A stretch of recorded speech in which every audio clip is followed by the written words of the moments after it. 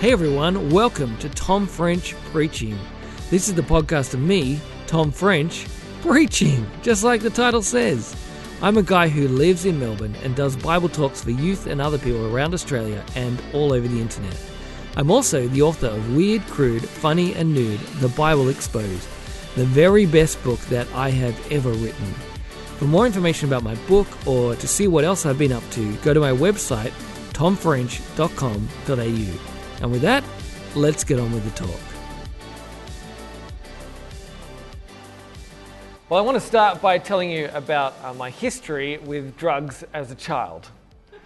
I was in the bush with some friends, my next door neighbors, and they took me. I was probably about 8 or 9 years old, and they took me to this spot where they showed me behind a rock, and they pointed down at this thing on the ground. I looked at it, and there on the ground there was this orange juice bottle, a small bottle, and then there was someone who cut a hole in the side and put a little bit of garden hose in it.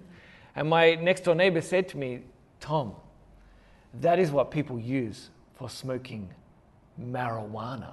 And I was like, "Oh, it is drug paraphernalia." Not that I knew the word paraphernalia, but I knew that what I was seeing was terrible. And I was like, there is crime going on in my suburb. I was very upset about what I had seen, and I went home quite shaken. But I knew that something had to be done about it because there was a scourge of crime on my neighborhood.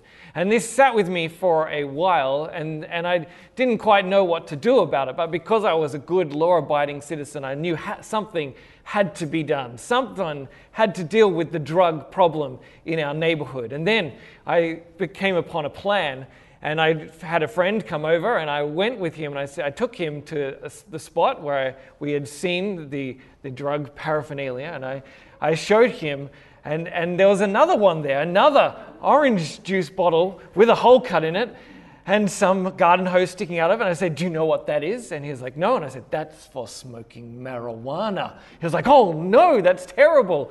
I was like, "We need to report this to the police." And he was like, "Yes, we definitely do." And so we got ourselves a plastic bag, and we went to the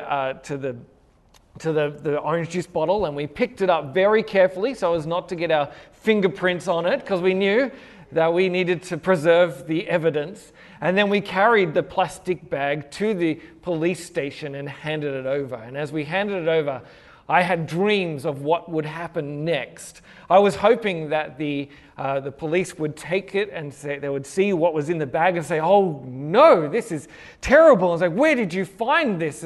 This could be the key we need to crack the case of the marijuana smokers in the suburb. And then they would put me in the police car, and they would put the sirens on, and they would drive us down, and they would put police tape over the area, like, "Show us where you found the bottle," and be like, "It's there." And then they would then go on a raid, and they would find the people who had done this, and then I would get to be the star witness in the bong trial of the century. And that was my dream. But instead, we handed it over, and the policewoman said, "Oh, thank you." And then she said, "You didn't use this, did you?" I'm like, "No, of course not." And then that was it. And we left. And I think she probably just went and threw it out. And it was very disappointing that I didn't get to be a witness in that great trial, that I didn't get to do anything at all, that what I thought was a big deal was not a big deal to other people. Now, I tell you this because in this passage that we have here, we see that there is a job to do to be a witness, and it is to witness to something that is much bigger and much more impressive and definitely not illegal. This is to be a witness to the resurrection of Jesus. This passage is telling us that there is a job that Jesus has given his people to do, and it's to talk about the good news that death has been beaten. And this is world-changing. This is universe-shifting news. This is a lot bigger than whatever was going on in my suburb. Now, this is the first sermon that you guys are going to hear in the series on Acts, and so we have to know a little bit about this book. And so if you look in the first verse of chapter 1, you see a little bit about what is going on here. It says, "In my former book, Theophilus, I wrote about all that Jesus began to do and teach, So what we have here is we have a sequel. This is one of the few actual true sequels in the Bible. There are a lot of books where, there's 1 and 2, but often that's because, someone wrote a letter and then they wrote another one, or because, the book is just too long to fit onto one scroll, and so you have 2 of them and break them up. But this book is actually a sequel that Luke has written, the book of Luke, for Theophilus, so that Theophilus might understand who Jesus is and what he has done. And now he is writing another book so that he can understand what Jesus continues to do. Theophilus was probably not a Jewish man, but probably a well-to-do Gentile man who Luke wanted to understand Christianity. He was probably the patron, so he would pay for this. And Luke may have wanted Theophilus to help with the continuing spread of the good news of Christianity. Whatever he wanted to do, whatever he was hoping Theophilus would do in the future, he is trying to convince Theophilus of the truth of who Jesus is and the goodness of what Jesus is doing in the world. And the second thing to notice is that it tells us what the book of Acts is going to be about. I don't know if you've spent a lot of time thinking about the name Acts. Most of my life, I didn't spend any time thinking about the names of any of the books of the Bible. I didn't think about why Genesis would be called Genesis, or why Deuteronomy would be Deuteronomy, or 1 Corinthians, and Acts. I didn't think about why Acts would be Acts. But then, as I got a bit older, people would call it the Acts of the Apostles. And I thought, oh, okay, well, it must be the things the apostles did. But here we see, it says that in the first book, Luke wrote about all that Jesus began to do and teach, which means that if that is what Jesus began to do, now we are going to get the story of what Jesus continues to do. So while in Acts we do have the Acts of the Apostles, perhaps a way of understanding this is that this is the Acts of Jesus Christ. That even though Jesus Christ is not physically present throughout the book of Acts, we see that he continues to work in the world. And so that's where Acts is going to take us. But before all that happens, Jesus is still about at the beginning of the book. And Jesus is with his disciples. He's died and he's risen again. And he's been spending 40 days teaching them about the kingdom. And then he tells them that they need to wait in Jerusalem because the Holy Spirit is going to come to them. And then it tells us in verse 6 that the disciples said, "Lord, are you at this time going to restore the kingdom to Israel?" And I can imagine that when they asked this question, that poor old Jesus must have despaired, because he has just spent 40 days teaching them about the kingdom, and I'm sure he's been very clear that his kingdom is not like other kingdoms. It is not just a political kingdom that's going to arrive on earth where Israel is going to become a great nation again, but it is a kingdom that is much bigger than any political aspirations that they might have. But he turns to them and said, "It is not for you to know the times or dates the Father has set by his own authority." He's saying things are not going to happen the way that you think they will or the way that you expect that they will. And then he says this, "But you will receive power when the Holy Spirit comes on you, and you will be my witnesses in Jerusalem and in all Judea and Samaria and to the ends of the earth." He is saying you are going to get power, but it's not going to be power from God's kingdom that you expect. It is the power to go and be a witness. The power to go into all the world and to share the good news of who Jesus is and what he has done. To share the good news that God has come to live with us in his Son. That Jesus, God himself, died for us so that we might find forgiveness for our sins. That we might be welcomed into God's family. And he rose again so that we might know that we have been forgiven, that we have been welcomed into God's family, and that we now have hope and we can live for him the life that he calls us to. That is what we are to be witnesses to. And when he says it's in Jerusalem and in all Judea and Samaria and to the ends of the earth, Jesus is saying you're going to start here in the most Jewish place in the world, and you're going to head out, and it's going to be progressively less like your people. But there's going to be a time when all the people of the world will get the chance to hear the good news of Jesus Christ.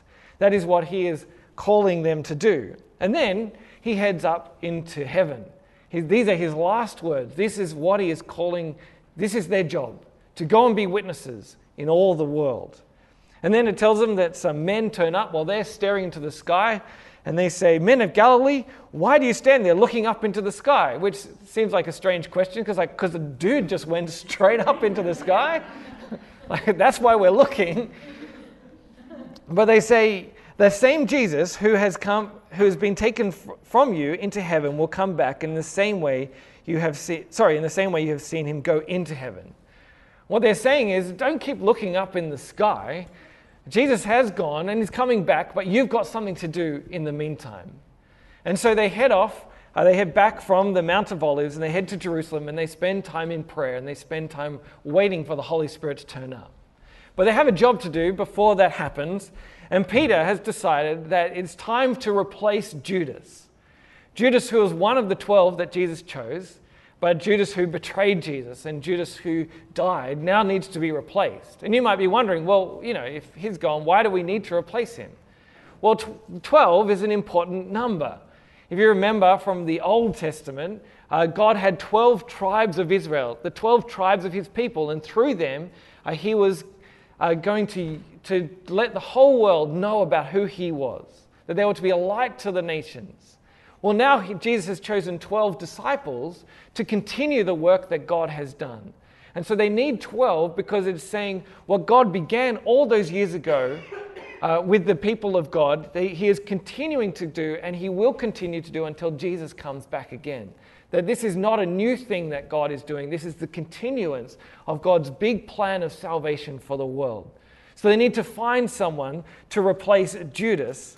And so you would think that as they're trying to find a new disciple to become an apostle, you would think that as they have their list of qualities of what you need, you would think that they might need someone with good theological education, or someone who knows all the right arguments, who can do apologetics really well, or maybe someone who is a great preacher. You might think the job description might have any of those qualities needed, but instead, look at what it is that Peter says that they need. It says, "Therefore it is necessary to choose one of the men who have been with us the whole time the Lord Jesus was living among us, beginning from John's baptism to the time when Jesus was taken up from us. For one of these must become a witness with us of his resurrection." And what Peter is saying there is saying the qualification that is needed is that you know Jesus, that you are with Jesus, and that you can be a witness of his resurrection, that you can tell the world what you have seen. And so they choose from two men who would have been with them for the whole time, and they choose Matthias. And he gets to become the new apostle, and this is the last we hear of him in the Bible. So there you go. But if you feel a bit sorry for Barsabbas, who is also known as Justus, he does turn up one more time. He doesn't get to be an apostle, but he does get to deliver a letter for the council in Jerusalem. So, that's a good consolation prize. Now, the call to the apostles there was the beginning of the job of witnessing, but it was not the end. They didn't make it to the ends of the world. They made it to the ends of their world, but they did not make it to the ends of the earth. That job is a job that continues to this day. And we are called to continue that work. We are, obviously not going to become apostles, but we still have a job to do to be witnesses of the resurrection of Jesus, to share with the world what God has done. And the great news is that we have made it to the ends of the earth. Like if Melbourne is not the ends of the earth from Jerusalem, then probably Hobart is. But, we're a long way from Jerusalem. I looked it up online, and we are, we're in like the top 5 cities in terms of distance from Jerusalem, cities with populations over 100,000 people, just if you want the exact numbers. But we are a long way from Jerusalem. And we get to do the work that Jesus began, called his disciples to then, that we continue to do the work of being witnesses to the resurrection of Jesus, to share the good news of what God has done, that there is hope for humanity because this is not all there is. That God is changing this world. He is starting again. He is renewing his people. And that is the job of the church. That is our primary job, is to be a church that witnesses to this truth.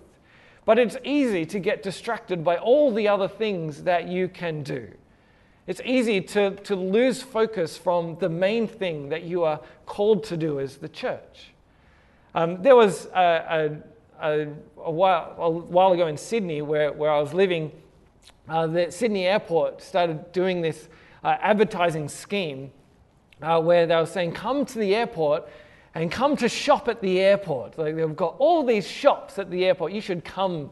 It'll be great. And I would look at that and like, why would you want to go shopping at the airport? I cannot think of many places that would be worse to go shopping at, except maybe a prison. Because, the airport is great to catch a plane from. I mean, not great, but it is good. That's its job. Its job is to catch a plane from there. But why you would go and, park at the airport and spend $3,000 on half an hour's parking to go there and have to take half your clothes off to get through the security scanner, and people suspiciously look at you wondering whether you've got a bomb just so that you can buy yourself, a new mobile phone case from JB Hi-Fi. There are a lot easier places to go shopping than the airport.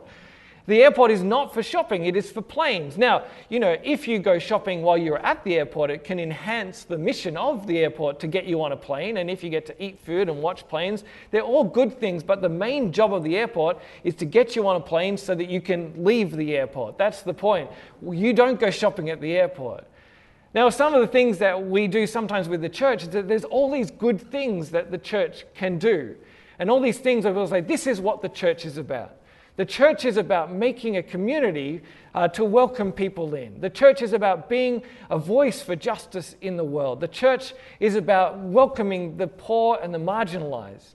Now, these are all good things that the church does. But if the church does these things and neglects its main role of being witnesses to the resurrection of Jesus, then we have lost the thing that we are called to do. Because all those other things other people can do, and they can do it well. But what our job is to do is to be witnesses to the truth that there is a God and that He loves us. And He has sent His Son Jesus to live, die, and rise again so that we might know Him, and He has come back to life so that we might know that there is hope now and there is hope for the future. And as we do the other things then, as we welcome people into our communities, as we speak for those who do not have His voice, as we care for the marginalized, as we do the good things that the church does, as we do them because of the resurrection of Jesus, those things become a part of our witness, and they speak to the goodness of what God has done. And the second thing the challenge is in here is it's not just for the church in general, but it is for us as individuals in particular. That these individuals were called to be witnesses to the resurrection, and we are called to be witnesses. And I don't know how you felt when you first became a Christian, or that time when you were most excited about sharing the good news of Jesus. But my guess is that you have had plans in your life where you've gone, I want to let people know about Jesus. But even for us as individuals, it can be easy to get distracted because there's so many other things that distract us from what is good. The good thing that we've been called to do, and being witnesses to the resurrection. I don't know if you've ever gone shopping. Well, I'm sure you have gone shopping. I don't know if you're like me when you go shopping, that you go to the shops and you've got at least one thing that you're there to get, and then you head into the shops and then you get all these other things and you come out without the one thing that you're there to get. Like, that happens to me semi-regularly. On Monday, I went to the shops and Emily, my wife, had said to me, can you get some shampoo? And I was like, okay, I need to get shampoo. And I was like, it can't just be any shampoo. I know it's got to be the right shampoo. It's got to be her shampoo, because I know that not all shampoos are the same. So I found the shampoo in the shower and I took a photo of it so I knew which one it was. And then I went to the shops and I was saying to myself, get the shampoo, make sure you get the shampoo. And I was walking along and then I was like, oh, there's tuna. Do we need tuna? Probably. And so I got some tuna. I was like, oh, but get the shampoo. And then I was like, oh, sausages. Do we need sausages? I don't know. Probably we do. I'll get some sausages. Oh, but get the shampoo. It's like, oh, ice cream. Do we need ice cream? Probably not, but I'll get the ice cream. And I was like, but I got to get the shampoo. And so then I went to the shampoo aisle, and then I looked in the aisle, and I was like, there's shampoo everywhere. And then I was like, but I got to find the right one. And then I saw it there on the shelf. There was the shampoo. So I was like, great, I found it. And I grabbed it, and I left, and I felt so good about myself. I was like, I've got the shampoo. And I went home, and I just placed it in the bathroom, and I was like, Emily's going to see the shampoo. And then I hear from the bathroom, Tom, this is conditioner. It looks just the same. And apparently they do different things. I was there for one thing and I missed out on it, and I got distracted by all the other things. And our lives can be like that because there are so many good things that we can be doing in our lives. And for some of you, this message, this challenge to be a witness to the resurrection needs to be a challenge to you. Because you might know that you have been distracted, that there are other things that you have made your life about, that your life can become all about, making sure that you are comfortable, or making sure that your kids are going okay, or making sure that you meet your KPIs. You can make your life about making sure that you are saving and you're set up for the future. I don't know what it is that you are making your life about. But maybe you have been distracted from the main cause of your life, and that is to bring glory to God and be a witness to the resurrection of his Son, Jesus Christ. And you can use all those other things to serve that purpose, but this challenge needs to be that this is your calling, to be a witness. But for others of you, then this message doesn't need to be one of challenge, but might just need to be one of encouragement, because you have strived to make your life about these things. That all the other things in your life are there to serve the great goal of bringing glory to God, the great goal of helping other people to know who Jesus is and what he has done. And you have had people who thought you were strange because of the choices you have made. And you need to know that because of your commitment to Jesus, that you are doing what he asked you to do. And so be encouraged that even though other people don't get it, if your life is about being a witness, you are doing what Jesus calls you to do. You're doing well. Now, the last thing that you might be thinking before we finish up is, you've talked a lot, Tom, about being a witness, but what actually does that mean? Because none of us were there when Jesus died, and none of us were there when he rose again. And so we can't stand and say, well, I saw that. But what we can do is we can testify to the truth that we know that this is a historical fact that God came to earth in his Son Jesus.